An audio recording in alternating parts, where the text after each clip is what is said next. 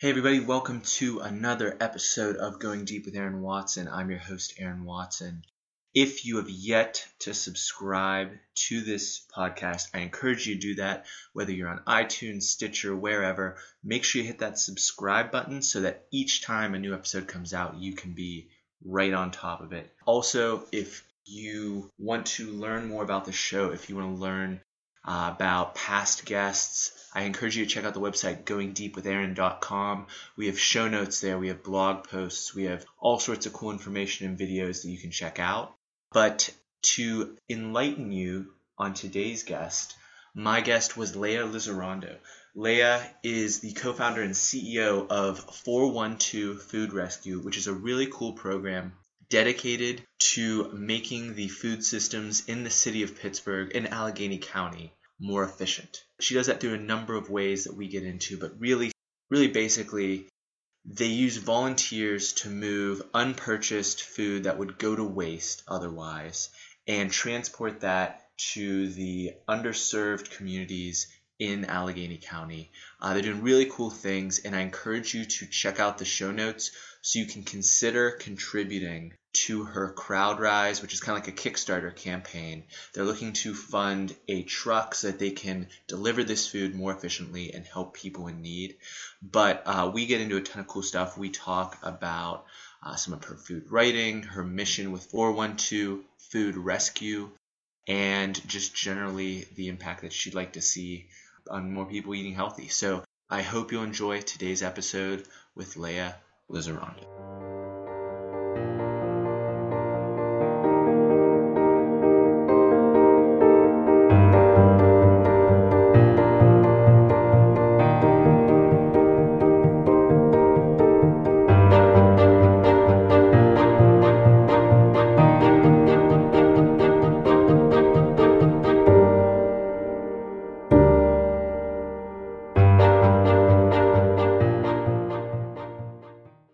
Leah, thank you so much for coming on my podcast. Thanks for having me. So in my research preparing for this interview, I actually came across maybe my favorite title I've ever seen anyone hold. So you're a food blogger, you write a weekly food column with Pittsburgh Magazine, but you also have the title of Chief Veggie Hacker? It's Veg Hacker. Veg Right? Hacker, pardon me. Tell me about what the title of a Chief Veg Hacker is. Yeah, I mean, it started out, there's life hacker, there's, and the whole connotation of what a hacker is. And my background is, in technology. I worked as a consultant for startups for a long time.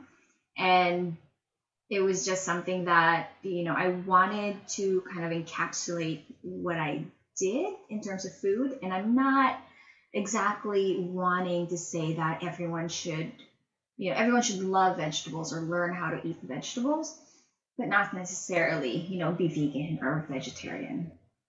So I wanted to, communicate that, but without using vegan or vegetarian. I just came up with Veg Hacker. Gotcha. I like it. What kind of descriptions that explain the work that you're doing in Pittsburgh is that you are a food advocate and you are very passionate about getting more vegetables in people's bellies, more healthy food, less processed sugars, a lot of things like that. But I kind of want to take it back and first start with how this came to be your mission. So you mentioned that you have a background in tech, you have a background in consulting, but now your world is really based around getting healthy food to people all over the city. How did that come to be your mission? Yeah, I mean, it was a whole lifelong evolution. In the same way that you were finding, what your passion was, I was also doing that for a long time.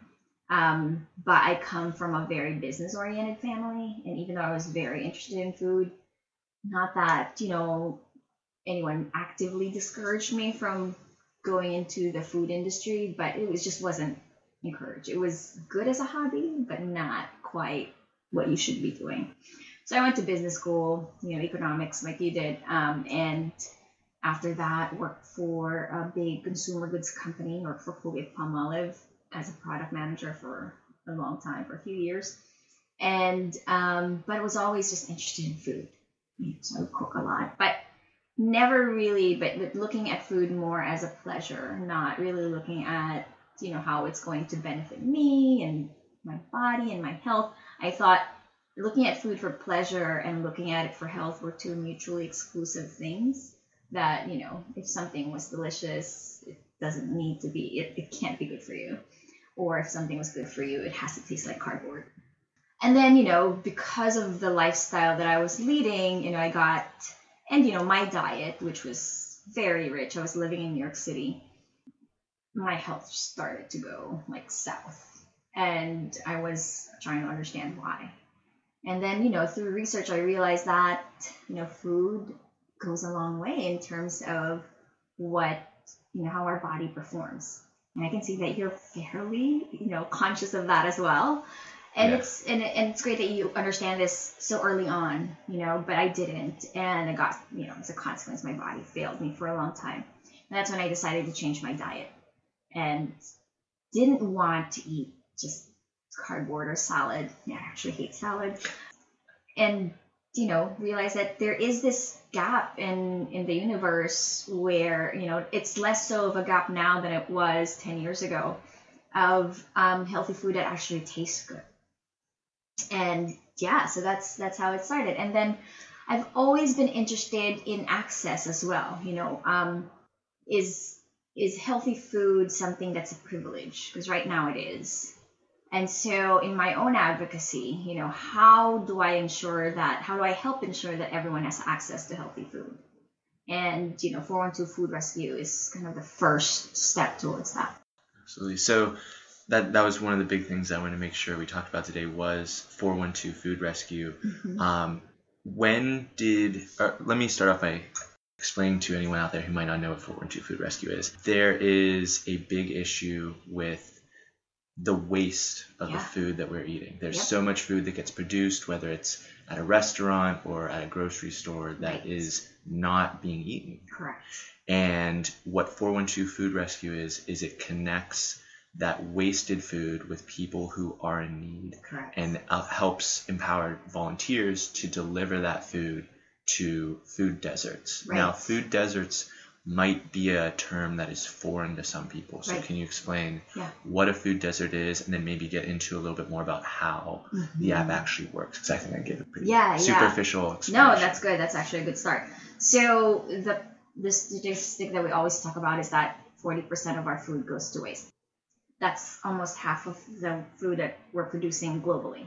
That's hard to believe. Just like that statistic right off the bat is, you can kind of see it because, you walk through sometimes you walk through a grocery store and you look around like there's so much food in this building. Right. But at the same time, when you hear 40%, you think of half of your food just going in the garbage. That's terrible. Yeah.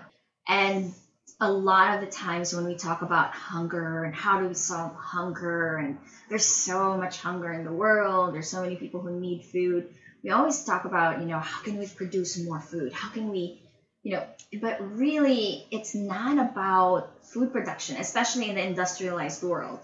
It's not about producing more food. Most of the focus that we have is in generating more food, but we don't have to generate more food. Our farmers are creating enough food. And our duty is two-pronged in terms of saving that food. The first is respecting the work that the farmers do, and they day in, day out, they labor over our food. And the second is that, not only do we need to respect the work that they do, it's also understanding that there's a lot of people out there who need the food that we feed the landfills. So taking those two, how can we do something about it? Food waste happens in every step of the supply chain. So, at the farm level, it happens if a vegetable is ugly and they feel like they can't sell it.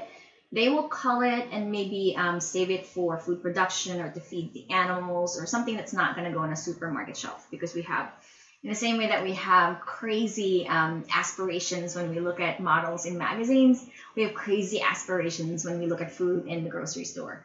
All that perfection, that's staged. Not all the fruits and vegetables look like that. Half of them looks really strange, but the farmers can't sell them because we won't buy it. That's crazy. So there's there's food waste that happens there. There's food waste that happens in at the distribution level.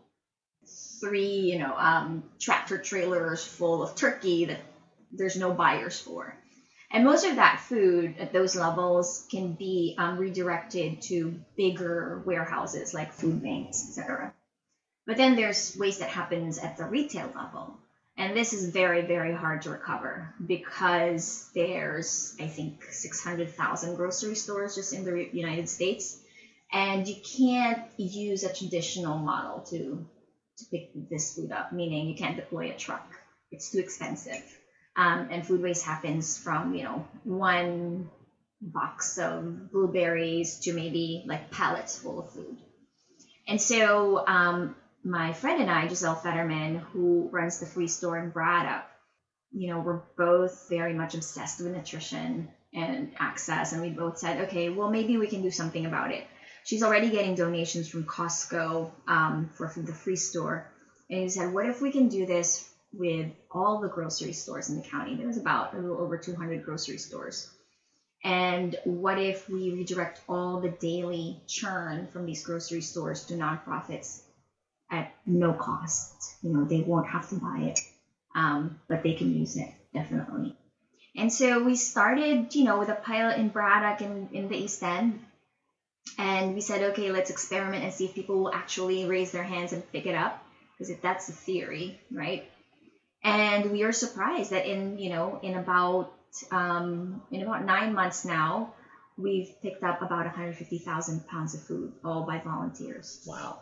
Yeah. Mm-hmm. So I'm guessing the biggest challenge for the proliferation of this program is getting stores on board, or is it finding volunteers, or is it kind of a balancing act that goes back and forth? Well, it's a balancing act, but also if you can imagine, if there's only 200 grocery stores, that's a very finite number. We can get to those 200 grocery stores in terms of getting them on board, just with, between the people who work at 412 Food Rescue.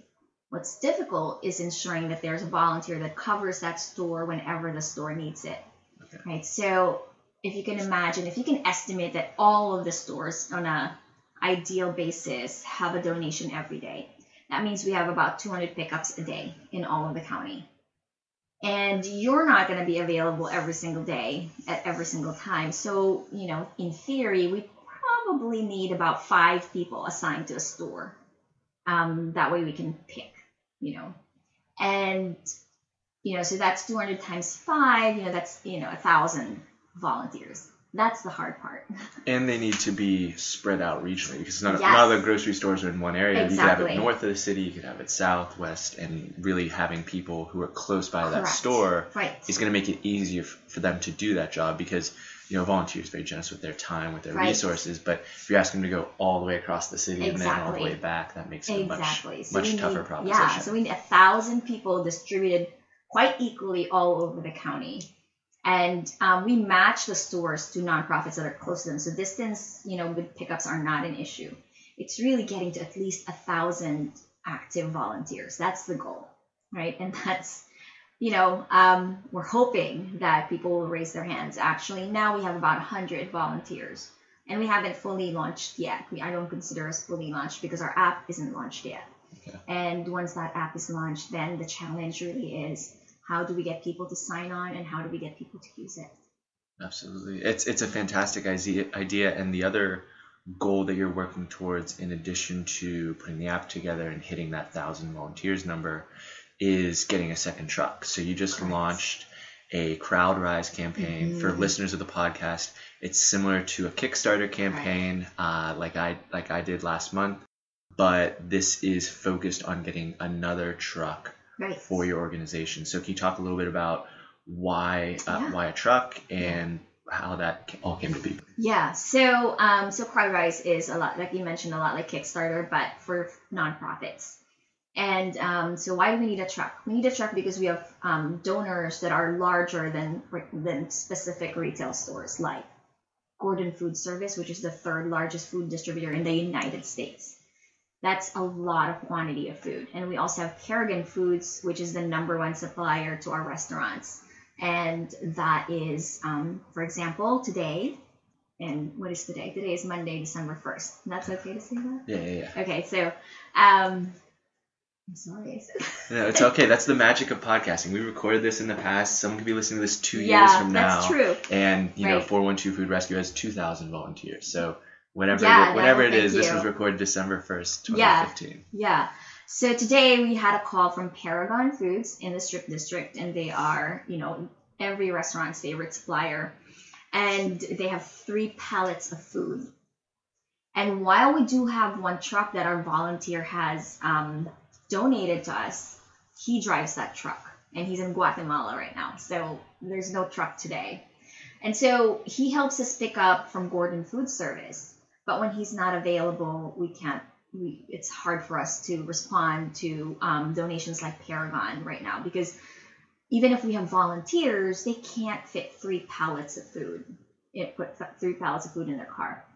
And then we cannot send 10 volunteers either. Because one of the other things we value is the fact that, our donors, need to go about their business as well. And we can't really impact their operations too much. And that's something we put upon ourselves. It's not something our donors requested. It's understanding that, to have 10 people calling is not going to be convenient for them. Although I know that they would love to donate this food, which is what's great about our donors. So we may or we may not be able to cover this donation unless we find someone today that has, a really big pickup truck who might be able to deploy 2 of those and make a dent in it. But if we had a truck, then we could easily reroute that truck to go to Paragon and be able to give this food to the almost 60 nonprofits that we work with. That's powerful. That will be linked to in the show notes. So if you want to help support 412 Food Rescue and contribute to their CrowdRise campaign, it just launched this morning, and I already saw that there's a number of donations. Right. So I'm going to strongly encourage you to check that out, watch the video, see the impact that you can have. Kind of breaking off into your other food-related interests. So you're not exclusively working with 412 Food Rescue. Yeah. You also do some writing, as we mentioned earlier. Yep. You've got a food column with Pittsburgh Magazine. You write for the Brazen Kitchen blog. What significance has writing played in your food advocacy work? Right. So it was the way that I started into food industry, and basically coming from consumer goods and tech, I really I don't have, I'm not a chef really, although I do cook dinners, but it was my way to start out from somewhere. And I said, writing would be the best way. And I started out really simply by talking about the food I was eating, at home, in my transition from a really heavily, meat and potatoes diet, to something that was more vegetable focused. And so when I started the blog, Pittsburgh Magazine called and said, and blogging was early then, that was about 4 years ago, I think now. And they said if I was interested in publishing on the magazine, I said, of course. And it's great. I actually just left that column as I focused more on 412 Food Rescue and another project that I'm hoping to launch next year. And it's been great. It was great for me to connect with everyone in Pittsburgh that's involved with food through this column. It was amazing. And I was able to do that and extremely happy about it. And now that I've done that, I feel like I understand what the food system in Pittsburgh looks like from an outsider's perspective, because I wasn't really in it. I was writing about it, but I wasn't one of the actors in it. And so it's given me a great perspective. And one of the gaps that I saw, again, as we talked about earlier, is that everyone is just working on giving, let's make more food. But no one was talking about the fact that as we are making more food, we're throwing away half of it. And also, the fact that while we're providing food access to those who are food insecure and in food deserts, most of that food, because of the way, traditional logistics works, is that they're all they're not health promoting. They're canned goods. they're high preservative food, which are great to provide calories, but often if that's the only food someone is eating, you're trading one problem for another. And we have this inequality in terms of our food access to healthy food. And then what happens is statistics for diabetes and obesity tip towards lower income neighborhoods. And that's just not acceptable to me.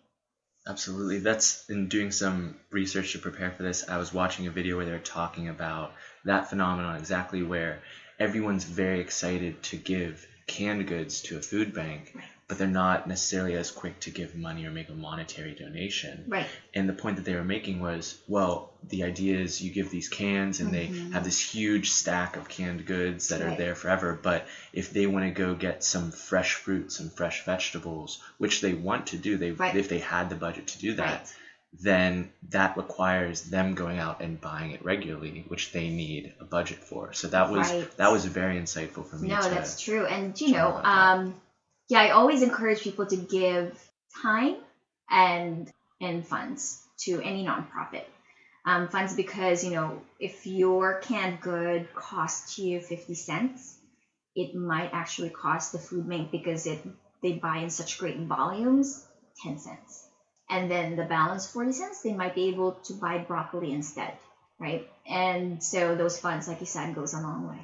Absolutely. I also just kind of want to dig a little bit deeper into your transition. So you're really a part of an impactful organization right now, 412 Food Rescue, that is making an impact on hundreds of people's lives, getting them food if they're food insecure.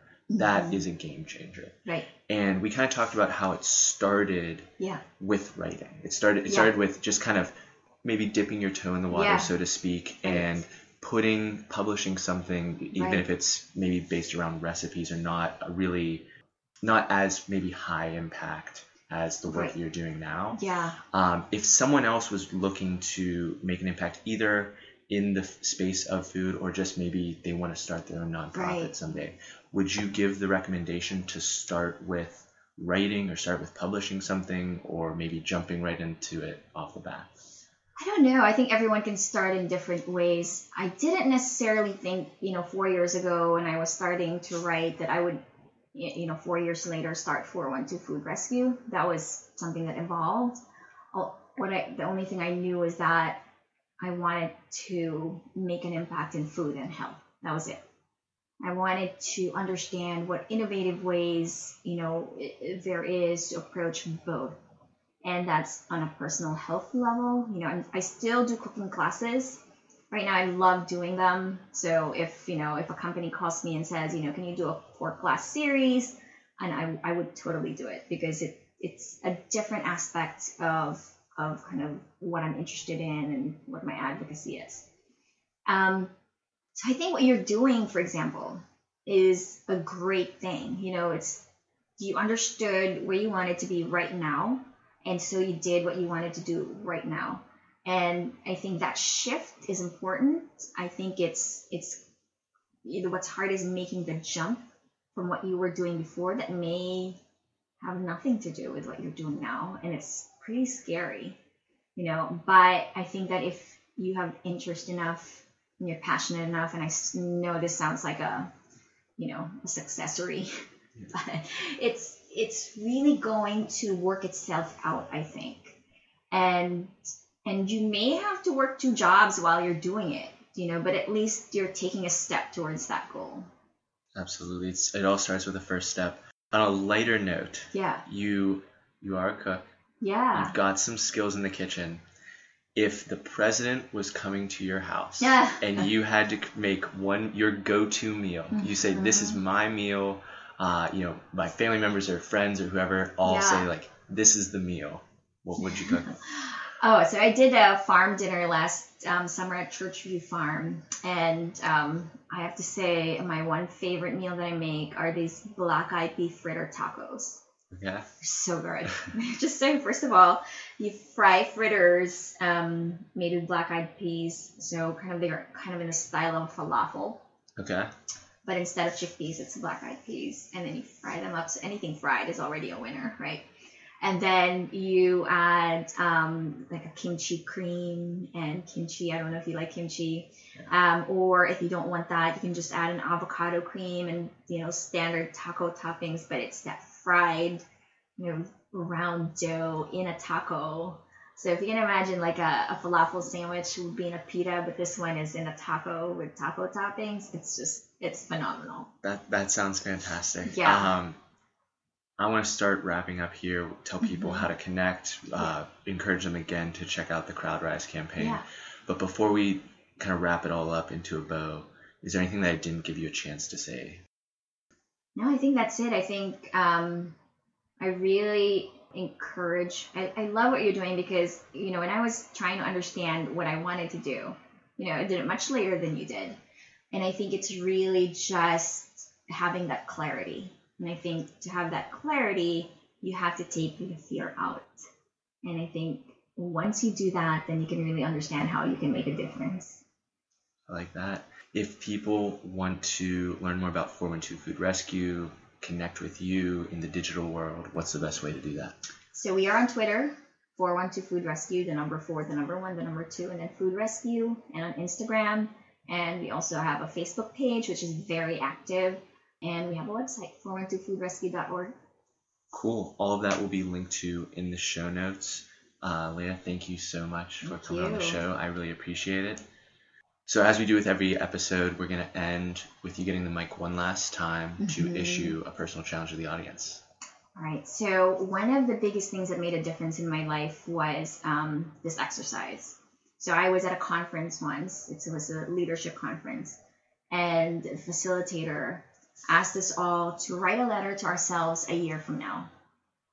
And so basically what you want to tell yourself a year from now. And so you started with Dear Leah, whatever your name is, and you write your 1 page or however long letter you want to write. And then you address it to yourself in an envelope. And then you give it to a trusted friend. It was the facilitator at that conference at that time, but I've been doing this, more. I've been trying to do this every year when I want the transition. And I give it to a friend, and I say to my friend, make a tickler in your Google Calendar or your iCal, whatever you use, and keep this letter, and make a tickler 1 year from now to mail this letter to me. It's already addressed. It's already stamped. And so basically, you just committed yourself to your vision in some way. And then 1 year later, and believe me, in that whole year, you'll forget that you wrote this letter. And then 1 year later, you'll get this letter in the mail, and it will be kind of freaky because it's addressed to yourself in your own handwriting. And for that 1 second, you'll think, what the hell? Then you'll open it, and you'll see what you wrote a year ago. And that's very powerful. I love it.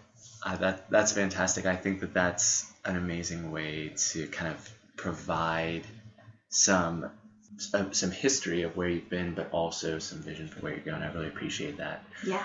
We just went deep with Leah Lizarrando of 412 Food Rescue. Please check out the show notes for the link to the CrowdRise campaign and check out the great work that she's doing. This has been Going Deep with Aaron Watson. Hope you have a great day.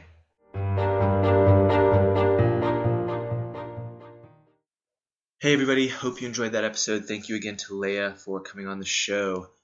If you have not done so, make sure you head over and check out the CrowdRise campaign. You can find links in the show notes, goingdeepwithaaron.com/podcast.